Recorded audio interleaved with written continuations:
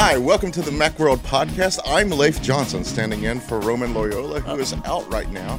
And over here on remote, we have Michael Simon out on the East Coast. And because this is such a tradition here, we have the most important man in the room. That's Dan Masaoka. Good morning. Leif's very excited to be hosting today. Yeah, it's like... That's right. And he is the most important man in the room. We got all that, but what episode number is it? Well, it is episode 629 under Money My Authority. So no, it's I was good, but yes, episode 329. We're going to be talking about, we got the review units, some of them. We got the iPhone XR. We've done the Mac Mini. We've got the MacBook Air, and today, hopefully, we're getting the iPad Pro. So it's going to take a while, but I'll be reviewing that. But and we're also going to talk about Apple stock prices and stuff like that, and what's going up with these price increases. So it should be really interesting. We got a lot of stuff to cover, and we got fewer people to talk about it with. But once again, most important man in the room, you have Dan Masaoka. He will be That's me again. That's right. He'll be taking your questions, both from Twitter and YouTube. How come I don't get introduced twice? And it was I didn't know if I finished introducing him before. So yes, because he is the most important man in the room, and so gotta make sure we get that out of the way. So to kick off here, before we talk about, Apple's own stuff and everything, just want to remind you that we have a giveaway right now. We are partnering with Razer, and we're teaming up with Razer, and we're giving away a Razer Core X eGPU. This, is something that you can plug into this 13-inch MacBook Pro and make it into a totally awesome gaming machine. It'll be okay, actually. But currently, the card that we have in there, you will also be getting a card with it that is a Sapphire Pulse Radeon RX 580, and you'll also be getting a Bluetooth mouse from Razer. That's all in this one package. That's about a $700 deal. Nice thing about this, as you can see in some of my previous eGPU coverage, you can also stick a Vega in there, a Radeon Vega, and then you'll be really seeing some power with that. Sadly, as you can see in some of my previous coverage, it mainly, affects games and stuff. If you try to go into video, it's a little bit rougher. Some of it still isn't supported, so that's kind of sad. But if you're looking for a boost in your graphics performance, this will really do it, and you can get it for free. This is nice, and it is actually one of my favorite eGPUs for the Mac. So I'm actually happy to see that. Especially now that nothing has a discrete GPU for Apple. I was just going to say that. Right? So, by the way, we have that contest ends on Monday at 11:59 p.m. Pacific. So just hop on that. You can get additional chances to win by, subscribing to some of our other stuff, and good chance if you're watching this, you're already subscribed. So there are other ways to do it too. But anyway, so Mike here has been, playing around with the iPhone XR. He was really in love with this thing coming up, as we were approaching the iPhone XR's release, because all the rest of us got iPhone XS and iPhone XS Max. But he was really looking forward to this. I just wanted to be different. Yeah, and I'll just say right off the bat that there's a comment from Cherry Berry on Twitter that says, saw the 3 suggestions to improve the XR on YouTube and would absolutely agree. Yes, and awesome. And so what are those? Yeah, so I wrote two things. I wrote a full XR review, which it's a great phone. Mm-hmm. I am used to Android, so it took some getting used to Apple again. Mm-hmm. But listen, for the price, it's a fantastic phone. It's not the XS. It's not cutting edge like those phones, and it doesn't have an OLED screen. Mm-hmm. It doesn't have a dual camera. But what Apple did here is they really kind of looked at those premium products. They said, all right, how can we make a $1,000 phone in a $750 phone body? And the corners they cut aren't really corners being cut. The LCD screen is fantastic. The single camera does more work than ever because you can do portrait mode. They're using computational photography more than ever. So you're not really downgrading. You're just getting a cheaper phone that looks, works, and really kind of runs like the iPhone X. It's a great phone. I say it's Apple's best when I know that's going to get under people's skin because it's not technically. Obviously the XS has better everything. Screen, the OLED versus LCD, the camera versus dual versus single, but for that price point, the storage, what they did to create this phone is just fantastic. So leading up to this, leading up to the release, when we had the announcement, you were seemed pretty convinced that this was going to turn out to be the best-selling phone that Apple releases this year. Do you still think that? Absolutely. There's no question. I honestly, I think that people are going to go in the Apple Store and say, I want a 10s and walk out with a 10R. It's that good. Yeah. Well, I was just going to say, because I feel like there were some rumors that they weren't selling as many or demand wasn't as many. Do you find any truth to that? And I'm also curious, Leif, you were also on the side that you thought that they would sell tons of these as well. I'm still on the side, I think people who buy Apple products tend to buy the higher end stuff. Mm-hmm. And I still think the 10S models will sell more, but could be wrong still. One of the, I have this real idealistic view and stuff. We'll talk about this later in the podcast. But Apple's prices just keep going up, and you were talking about. I think that's one reason. I know some friends, and that's the main reason that they've gone to Android devices. They personally think the Apple products are better. And listen, there are plenty of $1,000 Android phones. Yes, exactly. But there are more Android phones. Yes, exactly, that are available on that lower end. It's getting harder and harder to do that with Apple, and I like to see this phone because it's kind of like a gesture of goodwill. It's showing, here, we will give you a modern phone as opposed to forcing you to stick with an older model if you want to save a few bucks. And it's basically the same phone, just doesn't have as cool of a screen. It doesn't have that telephoto lens. And I think, considering some of the criticism leveled at Apple recently, that's pretty impressive.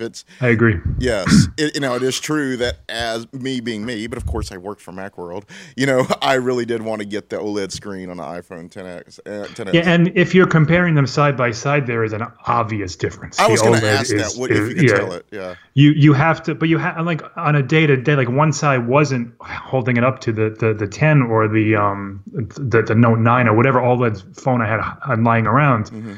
It's, your eyes don't see, it's still Retina, so you don't see the pixels. Uh-huh. The color is really good. The curved corners make a huge difference. It's a small thing, but versus the square edges on the iPhone 8 and earlier. This really feels like a modern screen. It's bright, it's crisp, the colors are super accurate. You don't get those deep blacks that you get with an OLED. The colors pop more on the OLED screens. That's just a fact of life. No matter what Apple does to LCD, they're not going to get it as good. But it's not a subpar screen, particularly for a 720p screen. It's very impressive. I think I remember one of us saying, that if you haven't experienced an OLED screen yet, especially on an Apple device, you're probably still really super going to be impressed by that display. Absolutely. And even if you have experienced OLED, as long as you're not using them together, it's your eyes aren't going to say, "Oh, this is ugly." It's a really nice screen. The nice thing about that display too is, it doesn't, there's the power, comparison, and the smaller screen, especially compared to the 10s Max. But I hear that you've been getting a lot of good battery performance out of that. So. Yeah, the battery is just it blows me away. It's I was getting 7, 8, and some days 9 hours of screen on time, which is just bonkers. I mean, it's nuts. I push, my Beat is mobile, so I use these things all day long. I'm constantly have my phone on. I'm constantly using them more than most people would. Mm-hmm. At the end of a day, using this phone as my daily driver, that includes streaming and maps and everything else that you could possibly want to do with it. I never had to plug it in before I was ready to go to sleep. Nice. That's not the case of any other phone except for the Galaxy Note 9, which has a 4,000 milliamp hour battery and is, monstrous. This, for a 6.1 inch phone with the 2,900 milliamp hour battery, it's amazing what Apple has been able to do to optimize this phone to get, 12, 15, 20 hours of battery life. It's crazy. Do you know how it compares to the 10s Max? Yeah, based on just simple benchmarks, it's about, I think it was about 45 minutes to an hour longer than the Max. But the benchmarks are benchmarks. Right. Real world testing is where it's at, and I've tested these phones all year long. That's my job. Mm-hmm. And Android has 3,000, 3,500, 4,000, 4,200 milliamp hour batteries, and this one can hang with all of those, even though it's 2,900. It's fantastic. And I wish Apple would put a 3,800 milliamp hour battery in one of these things just to make it last like a week. Yes. Because, if they put 30% more battery size in there, what they could do with it is crazy. Yes. Would you rather have that or a replaceable, not that the Apple would ever do that, but a replaceable battery? Because I feel like, have you come across a modern flagship phone that in the first, few months doesn't have enough juice to go, pretty much your whole day? No. Some of them I'll have to plug it in at 8 o'clock for 20 minutes to get a little bit more. So nothing's been a problem when they're new, So I feel like it's really, the issue is, a year or 2 years down the line. Yeah, over time, yep. I felt like when I got my 7 Plus, I still, just to be on the safe side, needed to carry a battery pack. A power bank. I don't really feel that with my 10X Max, and I was surprised by that. And I do spend a lot of time looking at my phone. I listen to a lot of music. But I haven't had that. It's at the end of the day, it's still got like half power on it. And well, I don't quite have that, but I was comfortably in like 15 to 20%. Okay. By the end of the day. And it's sorry, just to jump kind of onto the article you wrote about the 3 features. Yeah. Prizzy Bilak, I'm probably killing that name on YouTube, is saying, is there any chance for full 3D touch by long pressing? It seems as though that's something that they could add. It wouldn't be 3D touch. It's not the same mechanism. Yeah. Well, it's quotation marks. I'm surprised there's someone that actually likes 3D touch. Well, here's the thing about 3D touch. It wasn't utilized in the right way, but it's a cool mechanism. Uh-huh. And the things that Apple, so they have this thing called haptic touch now, which uses their haptic engine, which has always been the best in the business as far as not being too vibration-y, but just enough, and it really works with the system. It's all synced properly. I'm a big fan of Apple's haptics. So what they're doing is that you can see it in a couple of areas on the lock screen in the control center. You can tap to open it, or you can press a little bit harder to do another function, like turn on a flashlight or turn on True Tone in the volume and the brightness settings. And, it's not as deep as the 3D touch. It's a different type of feel. But it's only on a couple of things. And what I'd really like to see is Apple add it to the app icons like 3D touch had, where you press it and you got, a list of your recent contacts or whatever it was that the developer or Apple built into it. Android phones have this. They don't really have that 3D touch mechanism, but they do have what's called app shortcuts. Mm-hmm. And I think that's probably going to be an iOS 12.3 or an iOS 13 feature, because it can be done. First of all, that home screen wiggle nonsense, like, just get rid of it already. Like, what are we doing with that still in 2018? It's the stupidest thing. Why do I have to delete every single app when I want to just delete one? Yeah. Like that's crazy. So make a system where I can hold on an app and put the option to delete it in a menu that pops up. Like it seems to me like it would be very simple to implicate. I'll say, because they implement, not implicate. Sorry. I think it's probably more to do with this, like, less about deleting than about sorting why they do it all, because you're forced into such a rigid system that I think it's like, just to move one thing, it's like, okay, now I'm moving half my icons around to get it back to where I liked it. The main thing that bothers me is moving them to different screens. It's not. Yes, the whole system is very inelegant, and I wish they would just give me an app drawer, get rid of it, make it unlimited scrolling, whichever way you want to do it, left, right, up, down. I don't care. Get rid of these home screens, please. Yeah. I would also say, because my last iPhone was the 5S, which I was on for so long, that like, now that I have 3D touch, I like it. I don't know when I can use it, and I think that's the issue. That's a good point. But that's exactly right. But when I do use it, I'm like, oh, that's actually kind of cool. But it's not gonna. It doesn't come naturally for me to think about it like that.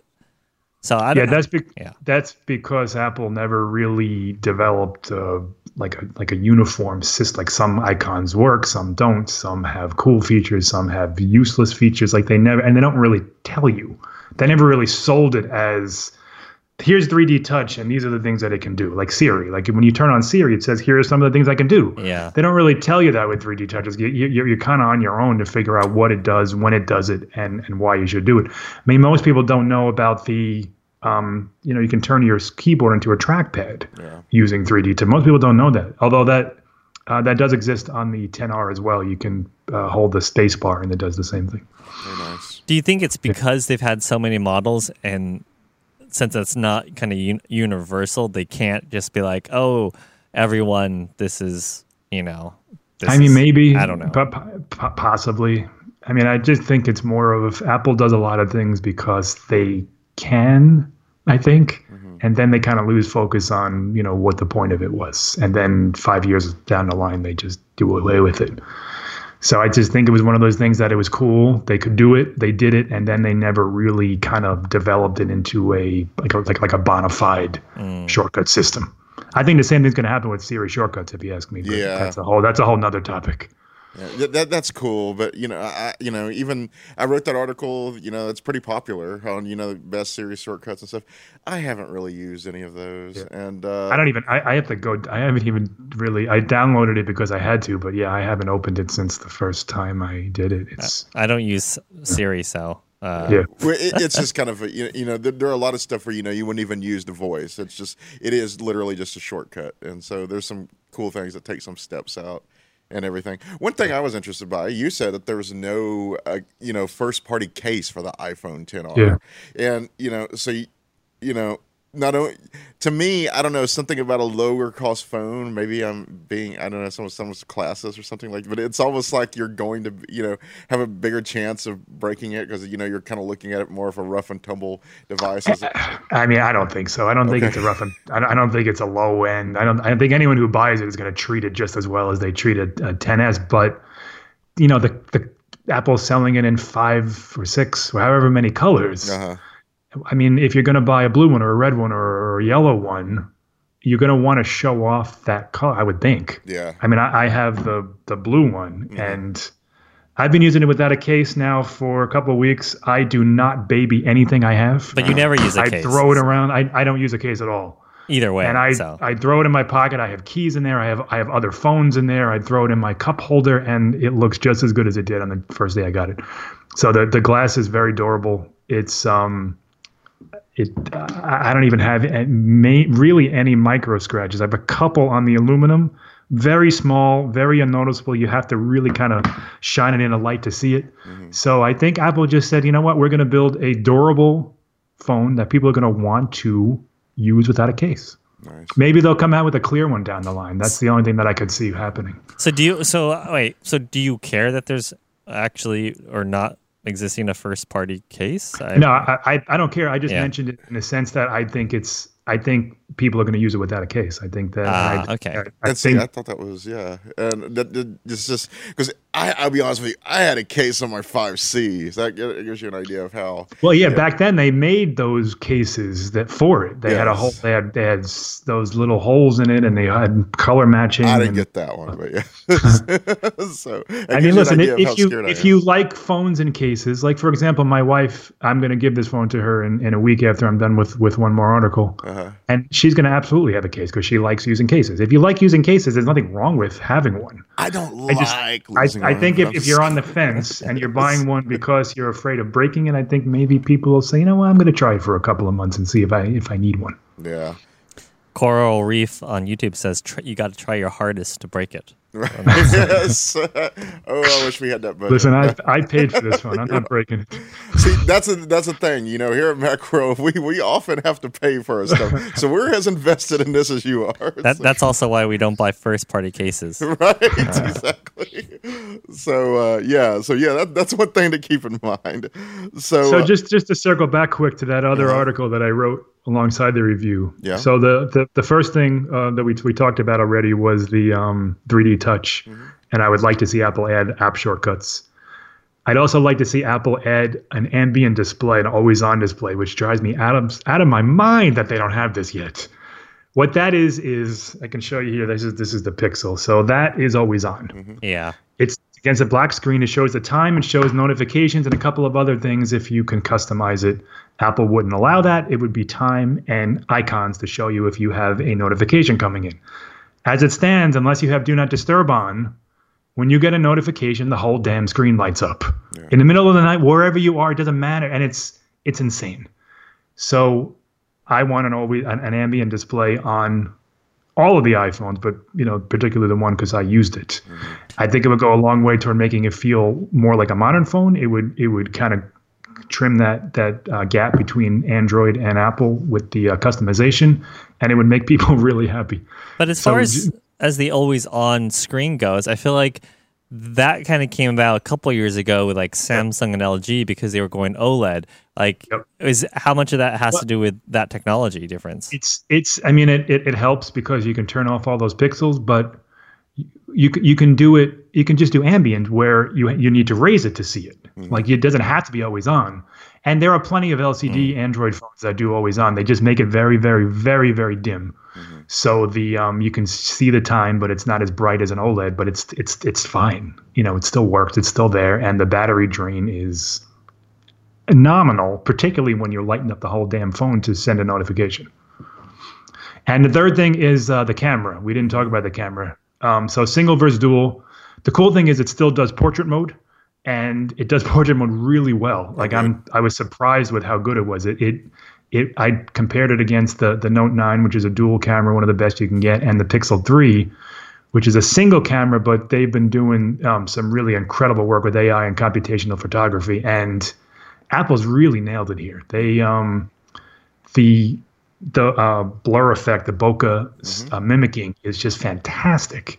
You can adjust it before and after the fact. Also on the 10R, you don't need the dual camera to do that.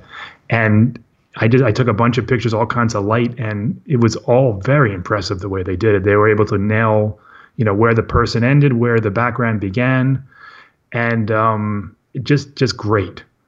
But you can only use it with people. Yeah.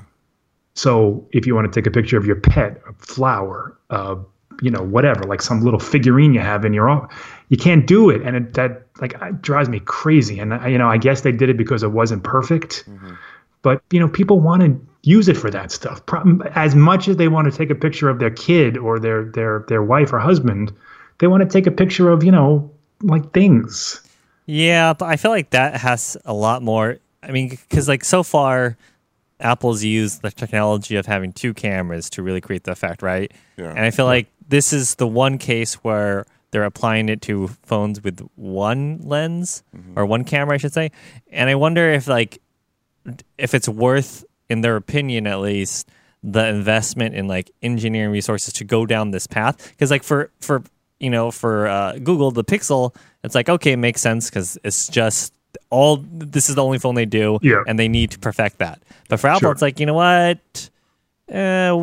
We should just encourage people to buy a phone that has two lenses. I can't imagine anyone's going to pay $250 more for the phone just to take a picture of their dog, but maybe. I saw a lot of tweets to that effect, actually. So. But I mean, that's just why it's like it's not going to, from the engineering resource, it's not worth them going down that path of focusing. Maybe so. Maybe you're right. But anyway, to that, they do the portrait mode on the 10R is fantastic. The camera is awesome. Mm-hmm. You lose out on the 2x optical zoom, which is noticeable when you compare it against an optical zoom, but it's still really good. Mm-hmm. If you take a lot of zoom photos, you're going to want to probably get the 10S, but if you just take a couple here and there and you take a lot of people portraits, the 10R will be just, you're not going to notice the difference. It's really good. And you could always buy an external lens for also true. Like $50. Yeah, that's true. There is a question on YouTube asking about the bezels. Mm-hmm. Yes. And they specifically, give it's moved from 34.5 to 35.1. This is Prizzy Bialek again.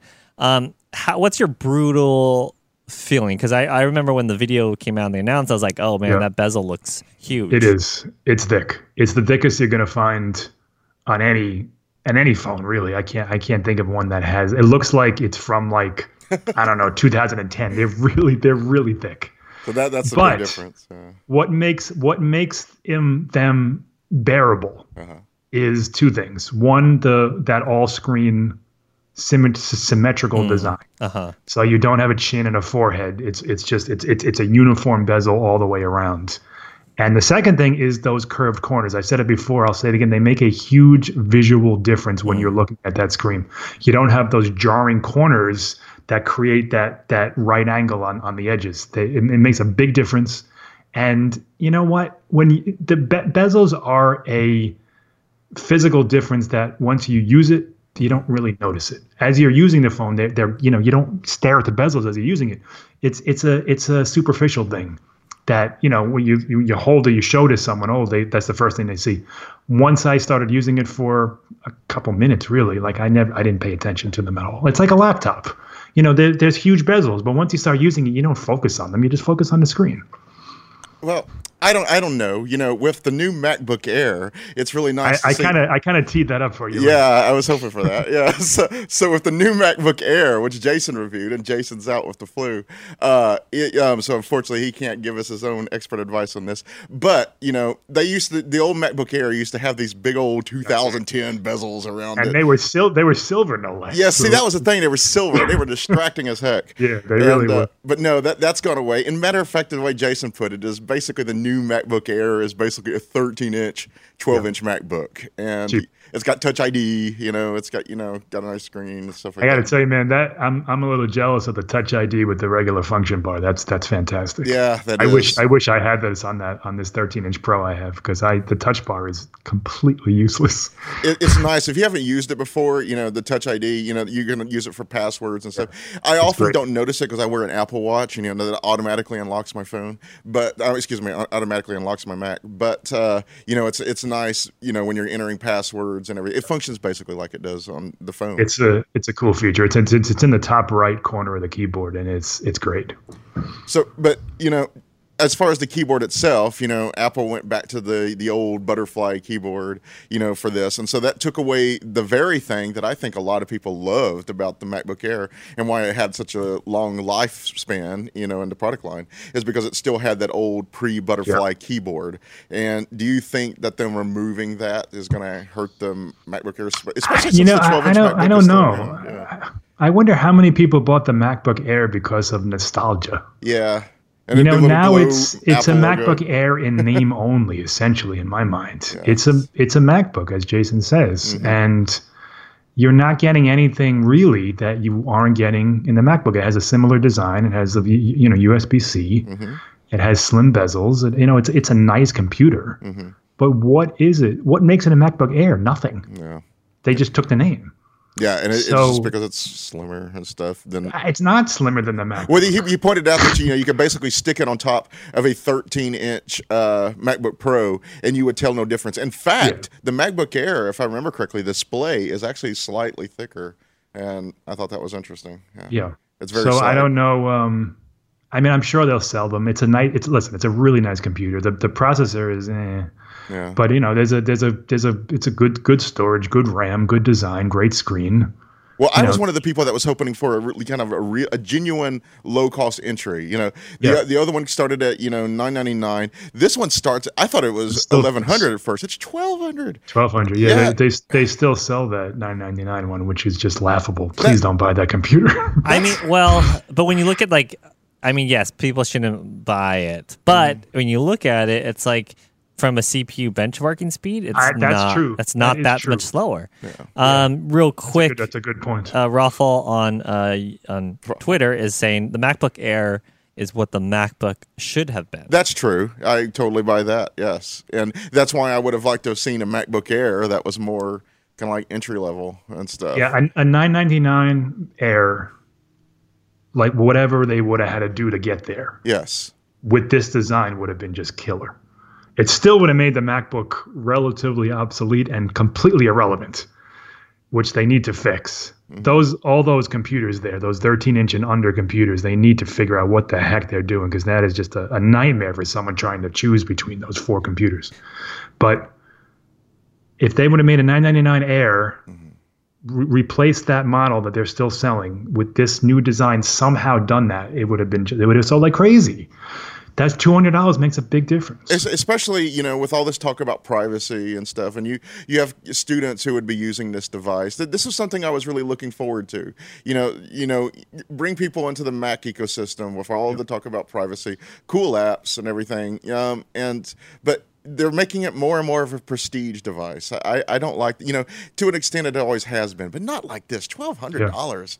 Yeah. I mean, well, the original Air was $18. That was insanity. Yes, exactly. If you remember that, but that was new and kitschy and Steve Jobs and everything else. I mean, that's why that was 18. No, that didn't take long to drop. Yes. So people are comparing and they're saying it's the cheapest new MacBook Air ever. Okay, fine. Yeah. But they're completely abandoning what became the MacBook Air target audience is once again left out in the cold. And it just has 128 gigabytes to start off with at that price. To get a decent price, you got to bump up to 1,400, for 256 gigabytes, and that's still not a lot of room. I mean, when you look at what Windows is offering, like Dell XPS 13 and stuff, that's it's. If I were a student, it would be harder for me to make this kind of decision because it was like, 128 gigabytes. Yeah. My photos take up that much. No. But yeah, it's basically, like people said, it's been brought up to the standards of other Mac laptops. And that's. Yeah, it certainly has. Yeah. And the same thing with the Mac Mini. I mean, that is now $800, which is the cheapest Mac, but it's $300 more than it was before. Yeah. And that it has decent specs, and it has it's way more advanced than it was a week ago. But is it it's not an entry level Mac. I don't care if it's $800. That's not something that someone's going to walk into a store and buy at an impulse. That's something you need to want, or you need to have. Yes. And Roman gave it a great review, and it's a for what it is. It's a good Mac. It's just, Apple's consistently pushing everything this way. Right. And then they ignore it. You're going to tell me the Mac Mini is going to be updated next year? No, it's 3 years from now, maybe. Yes. So that, they give it to you at the front. So if you buy it now, you're getting an $800 computer, fine. If you buy it next year or 2 years from now, then that value degrades, and they're not going to lower the price. But then everything else, all the MacBook and the MacBook Pro are going to be raised higher. So when you compare it, it'll look better. Yeah, I guess so. There's two good comments on Twitter that I wanted to bring up. Okay. And the first one, Jason would probably be that guy, but Rafalco says, for $100 more, you can get a MacBook Pro. Yeah. So why would I agree. That's a very valid point, right? I mean, that's the perfectly adequate comment. The Pro has a better chip than the Air. Yeah. It's bigger. It's a little bit heavier. And that's the difference. And that's what we were saying in the announcement event. What is the point of this device? They're making it so difficult for people to choose. But wait a minute, I'm getting a half an ounce less here. Oh, wait, this is an inch smaller. And it's just like, why are you making it unnecessarily confusing for customers? It's not a good buying experience for a 13-inch or lower Mac. 15-inch or higher is great. Yeah. You got the MacBook Pro, all different configurations, all that stuff. And then the iMac comes into play if you want that. That's great. But this smaller format notebook is just a mess. And then the other question that on Twitter was from Joseph, who was saying, what do you think is going to happen to the MacBook line now? I don't know. I mean, what I would like to see is that they release a $999 MacBook. Same here. Yeah. That gets rid of that overpriced, underpowered Air, gets rid of the underpriced, overpowered MacBook. Give me a $999 12-inch MacBook with whatever specs need to be in there to get me to that price, a $1,200 MacBook Air, and whatever the MacBook Pro is, $1,300. I mean, or make that $1,350, however you do it, but have those three configurations. Or make a $999 Air and get rid of the MacBook, because they're essentially the same computer anyway. Yes. And I had Jason has it, and I haven't even had a chance to try out the MacBook Air. But I would appreciate it, because I have to admit, I do actually enjoy writing on the 12-inch MacBook. It's actually my favorite. It seems like a very nice shape. I do, it's not as bad as you would think, but I did get kind of frustrated with that single USB-C port. But since it only has an SSD, it didn't suck up power, as much as the other one did. So the battery would actually last a long time. So, but that's the thing. In order to use something else with it, you have to plug something else in, which gets annoying. But yeah, I'd be interested in if I had a choice of buying one. I think I would probably get the Air. But yeah, because it's new. Yes, and exactly. It's cheap. It's friggin' cheaper. I mean, it makes no sense. Yes. Give me a $999 MacBook. Like if Apple would have cut the price of the MacBook to $999, we wouldn't be having this conversation. That's all they have to do. Right. Is make the buying choice easier. That is the simplest. That would have been the simplest choice. Yes. I'm not mad at Apple for making a $1,200 Air. I'm not at all. I'm mad at them for unnecessarily creating confusion in the product line. Maybe this is going to go like the same route the Mac Mini and the previous MacBook Air, or I should say the old Mac Mini, where it's just like they have it. And it's not going to get upgraded for 5 years, but it's just going to be listed on their site. And if you want, for whatever reason, to buy that one, it's there. It exists. That's fine, but don't gouge people. Yes, Make exactly. it, lower the price. Well, I feel like they never did that with the other ones. They just left it, and they go like, well, it's just there. Yeah. That's true, but they didn't release a Mac Mini Pro that was $400 and gave you better specs. The Mac Mini was the Mac Mini. It was what it was. There was nothing around that price point. The Air has, or the MacBook and the MacBook Air and the MacBook Pro, they're all within $100 of each other. And you really have to dive deep into the specs and figure out what you want to make that decision, and it shouldn't be that complicated. Well, the other thing that's said, go ahead. I was just going to say one quick thing about the Mini that I loved in Roman's review. The design was both a pro and a con, and he's totally right, because people like me wanted this this real modern like those Intel computers, something completely different. But people who buy the MacBook, the Mac Mini for racks, they want that form factor because they could put two in there and then slide it right in. So I totally get why it's both pro and con. Yeah. Wait, so what form factor did you want the Mac Mini to be in? I don't know. Sounds like we're changing topics. Let Apple do its thing. Yeah. I wanted something super portable that I could. Mac Mini is super portable, but I wanted something even more portable that I could throw in, a bag and carry around. It's something that's revolutionary, innovative. Yeah. The Mac Mini isn't innovative anymore. And that's a 7x7 by 1.4. Yeah. Yeah, which fits if you buy a rack mount made for it. You can fit two in there, perfect. It's the right height and it's the right shape, and that's basically why it is. And I understand that, but that doesn't mean I don't want something different and better and cooler. At least they would had all the ports on there still. 4 USB-C, but two. I think it was 2 USB-C-A, to Ethernet and stuff. That's a better concession than what we've seen from some of the other. Yeah, it's definitely a modern Mini. Yes, I'm sure, most certainly. I was actually surprised that they kept Type A ports on it for some reason. I was like, nah, they're just going to put USB-C. For a desktop, you got to have some kind of. And they gave you HDMI, and I was like, nah, they'll just give you one mini display port, if that. And I was thinking you just get 4 USB-C, and that's all they're going to give you on the back. They would have. That was my prediction. Off. Oh, that would have been bad. Yeah, I think for the market, it's tailored to they have to have USB-A. And I'm sure we'll see USB-A on the Mac Pro when it comes out too. Yeah, definitely. There'll be more USB-C Thunderbolt ports, but they'll definitely. They need to have 1 or 2. That's the reality of the situation. Yes. Everybody's talking about how they hope that the Mac Pro is customizable, and you couldn't even put, the idea is that you can supposedly upgrade the memory in the Mac Mini, but I know, Roman, did y'all have a chance? It's not easy. Yeah, it's not easy. You have to unscrew everything. You have to take off. Apple clearly doesn't really want you to do it. They want you to go into their store and. I was with Roman, and it's definitely shrouded by a piece of metal.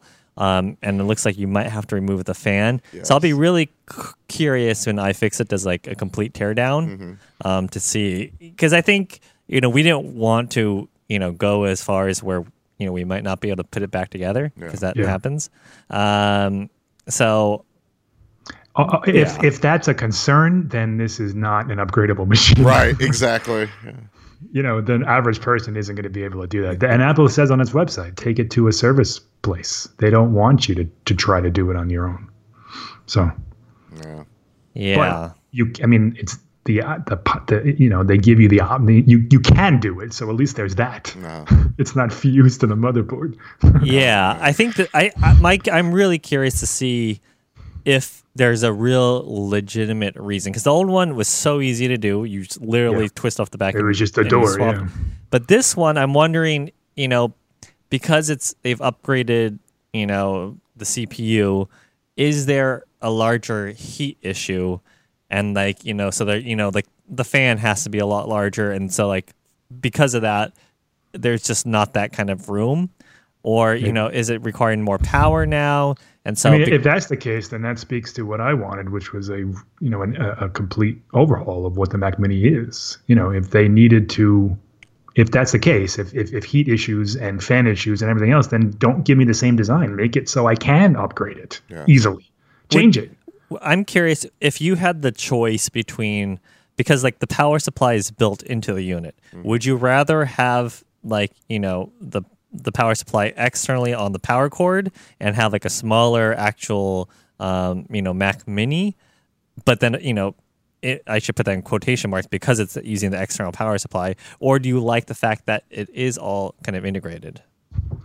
I like the integration. I hate those big giant power bricks that we used to have. And would that even work with the racks? That people have? Yeah, also true. Yeah, yeah, because I think that's really what they're aiming for. That's because Apple usually is we don't. That's one of the big criticisms of them. They're usually we don't care that you were getting comfortable with this design and everything, in with the new USB-C and stuff like that. Here is a case in which they actually are trying to placate what they think is their audience, or the rack people. How many people? I'm still not buying this as we have so many people making rack. Well, that was what we said in the last podcast. It was just here's the one group of people that have it. I agree. I think it's just straight up laziness. And that's sad. And we shouldn't expect that from Apple. To be fair, there isn't a small PC that looks as good as it. So it is the same. But can you think of a mini PC that looks better? No. Apple is always tops in its game per se. And yeah, for a 6 or 4 year old, however many years old it is when they redesigned it the first time and then kept it. Yeah, you're right. It was ahead of its time, and now it's still probably better than everything out there that you can get in that form factor. And yeah. And I still Space Gray is silver. But that's what we, I agree. It's not. Oh wait, you said you like it better? No, I just think, to me, there's no difference between Space Gray and silver. I agree. It doesn't matter. The Space Gray is fine. It's a matter of preference. But here's the thing: Apple is generally ahead of the game. They're not looking at the landscape and saying, "Okay, we want to do that." They're saying that we're running this conversation. So we're going to create a Mac Mini that blows your mind, and then everyone's going to copy us for the next 5 to 10 years. And that's not happening here. It's the same thing. It's better, but it's essentially the same. It's a Mac Mini. It's with a better processor. That's basically what it comes down to. It's the same as it was when it was first introduced. The reason why it's thinner is because there's no more super drive. That was the difference. Wasn't that 2005? And so it was. I don't remember exactly, but it's been around. It's been around for. So the last refresh was 2014. So this is one of the longest, basic form factors that Apple's had. And speaking of innovation. Yeah, speaking of innovation, Apple needs to do some innovation on its pricing structure. But one of the things we've noticed, we had the quarterly report last week, and Apple's, its overall revenue reached 62.9 billion, which was a 20% year boost from the year ago quarter. However, blah blah blah blah. Yeah, if you notice that iPhone still stayed the same. So yeah, they were flat. It's a quarter where they were expected to stay flat. What was amazing is that revenue went up 30%. Yeah, average selling price is $793, beating $618 from the year ago quarter. It's I love Apple, but it really does seem like they're just boosting these numbers to But here's the rub. Okay. Until there's blowback, until there's pushback, they're going to keep doing it. I don't think that they're gouging customers per se. Right. What I think they're doing is saying we're going to spare no expense, and we don't, people are going to pay 20% more, 30% more, in the case of the Mac Mini, 60% more, because they're going to get the best possible product that we're going to put out. Yeah. And, I take umbrage with that a little bit, because Apple, as the iPhone and the iPod became popular, Apple started to understand that we need to, yes, have this affordable luxury that they call it, or someone calls it. But we're also going to give a $99 iPod. We're going to give the iPhone SE was $450. They catered to people below that luxury tier. Listen, it's a privilege to be able to afford an iPhone. I'm aware of that. I'm in a position where I can walk into a store and spend $1,000 on a phone. That not everybody can do that. Yeah. And Apple seems to be kind of forgetting that everybody wants a Mac. Everybody wants an iPhone. Everybody wants an iPad. That's just a fact. Maybe it's not a fact, but a lot of people want to buy these products, and Apple is, with each revision, is pricing out a little more of the market. And the Mac is so far out now, I think. Yeah. That's hard. And look at the iPad starts at $800. The iPad Pro starts at $800. Yes, they have a $329 one with pencil support. With pencil support, and it's a great little machine. But if you want to get the new design, it's going to cost you $800 plus pencil, plus keyboard, plus maybe more storage. I mean, you're looking at $1,500 on a friggin' iPad. I mean, come on. Yes. And that's another thing to keep in mind too. With the Mac Mini is, those are the other peripherals that you got to buy too. Yeah. You got to buy a monitor, you got to buy a keyboard, you got to buy a mouse, and it's going to be interesting to see going forward, now that they're going to stop reporting numbers. Yes. They're not going to tell you how many iPhones they sell, how many iPads they sell, and to be honest, I'm surprised it took them this long. Okay. Because no one else does that. Right. Yeah. And they were unique. In telling people how many their major products that they sold. They stopped doing it with Apple Watch, and that was kind of a what do they call that? A canary in the coal mine to see if there was any blowback, and there wasn't. People said, okay, fine, we'll just estimate it on our own. And people still understood that Apple Watch was selling more and more, and they say those 50% whatevers, 50% year over year, 50% month over month, they can give these kind of vague sales figures, and they're going to do the same thing with the iPhone. And, so now when in the holiday quarter, let's say they sell 75 million instead of 78 million, as long as that revenue stream keeps going up and that average selling price, we won't know that. But as long as the revenue keeps going up, no one's going to really necessarily focus on this minutia, and that's what Apple wants. That is one of the things that worries me. It's just, it's taking it out. I think for Apple to be a successful brand, it needs to be able to stay, visible in front of more people, especially like Mac. That's the thing. Everybody's going to have an iPhone. That's the thing. But the wider system and stuff. Yeah. And I actually, I wish it ran games better, but I actually love using my Mac. And sure. It's very the keyboard shortcuts, the integration with the actual machine. All of this I find a superior experience to what I get on Windows. But and of course you have the privacy, and it's not just the Apple Watch went up a bundle too. The keyboard went up, the pencil went up. Everything across the board went up. And there may be it's because of tariffs, maybe it's because of cost of materials, maybe it's because of engineering and research and development costs and marketing. I don't know.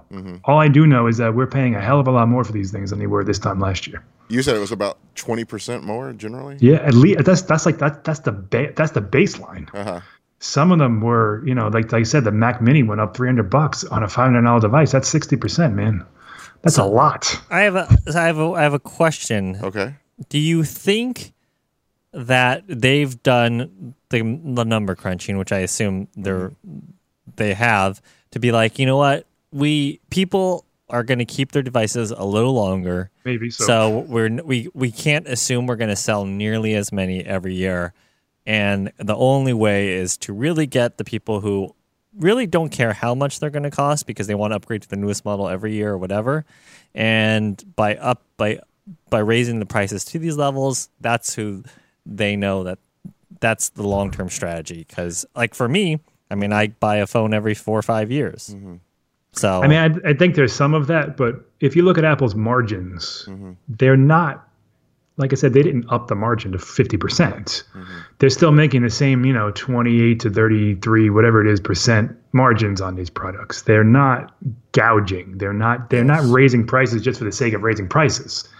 They're spending more on whatever they're spending more on to create these things. And yes, people are holding on to them longer because they're more expensive, and Apple, I'm sure, is very cognizant of that. But I think it more speaks to the fact that they're building more and more luxury products. Like, they're not trying to say, okay, what can we do? How can we, maybe we should use aluminum instead of stainless steel like they did with the iPhone XR. That's becoming less of an issue. They're saying, we're building the products we want to build. We're going to make it OLED. We're going to make it stainless steel. We're going to make a iPad with, a liquid retina and 5.9 millimeters thin and, 12.9 inch screen. And we're going to charge $1,000 for it. And we don't care. If people who want to buy it will buy it.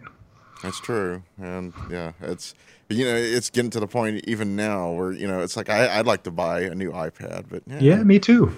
The original iPad, when Steve Jobs brought that original iPad on stage, we all expected it to be $799 and it was $499. Yes. And now it's like, wow, like the Apple finally kind of gets it. Yes. Yeah. And now they're getting back into where they were before the iPod and before all this, where people say, oh, that's really nice, but I'm not spending that. Yeah.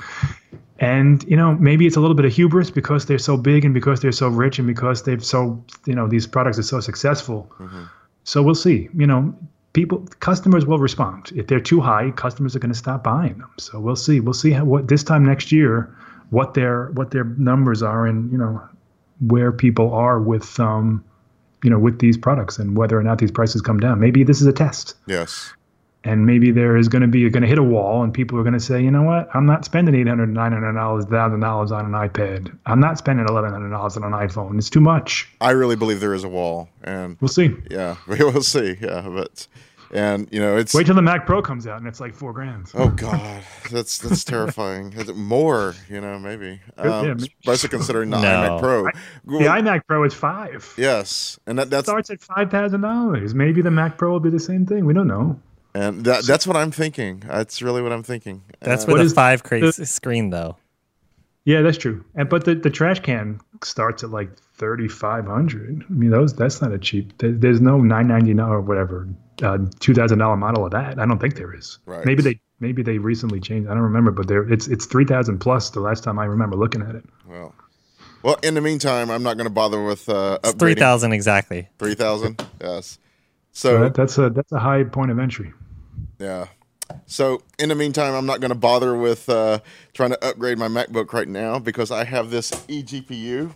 So as a reminder, we do have a giveaway here, teaming up with Razer. Just sign up online on Macworld.com, and and you have until Monday to do that. Get an eGPU. You get a graphics card in this one as well, and then you get a mouse, and you get that for free. So we'll do that. And but we have any more questions? No, I think a lot of good comments and people are chatting with each other, but I don't think anything I need to. I think we can just wrap up today. All right. So we're going to wrap this up. Roman should be back next week. We'll be back next week on our regular. I have to go watch Samsung unveil their folding phone. That's right. He's going to go with the folding phone. How do you feel about that? We'll talk about that next week. Okay. We have no idea yet. I honestly don't know what to think about it yet. The rumors have been very, very surprisingly light. It's got to be really awesome. Samsung itself has basically teased the fact that they're going to announce a folding phone today. That's about all I know about it. So the one that is out there in the wild is just crazy horrible. So we'll see what Samsung does. I mean, this is their big moment. Samsung has a tendency of innovating ahead of schedule, if you will, for lack of a better term, where they come out with something that is before everybody else but isn't quite ready for market, and then 3 to 5 years later Apple comes out and does it better. Will there be a folding iPhone? We'll talk about that next week, but I'm curious to see what they do. I'm not necessarily hopeful that it's going to be a industry shattering blow away product. I got to admit, I know some people argue that that Samsung often seems to base their stuff on the leaked Apple, what's in the development, and on patent stuff. I don't know about and then they that, try to right? rush it out before Apple actually does it itself. So yeah, I don't think so. I mean, in Samsung defense, they've been working on this and teasing this since 2014. Yes. So I don't think this is a reaction to anything Apple is or isn't doing. This is something they wanted to do for a while, and let's give them their moment. This is a big day for Samsung and the Galaxy, and we'll see what they come out with. Sounds cool. I'm anxious to watch to see it. Yeah. It is definitely. I have to admit, as far as in this space, it's one of the most interesting ideas I've heard, and probably won't end up using it. But it's something that's actually like, wow! It's just we're talking about something other than cameras and everything. Yeah, right. I agree with that. It's we've had these candy bar rectangular slabs for 10 years. Let's do something else. Come on. So once again, this is episode 629 of the Macworld Podcast. We'll be back next week at a regular time, 10 a.m. Roman should be back with us. Might have Jason, might be us again. Who knows?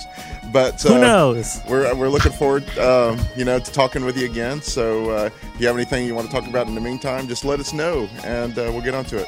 So once again, thank you, and we'll see you next week.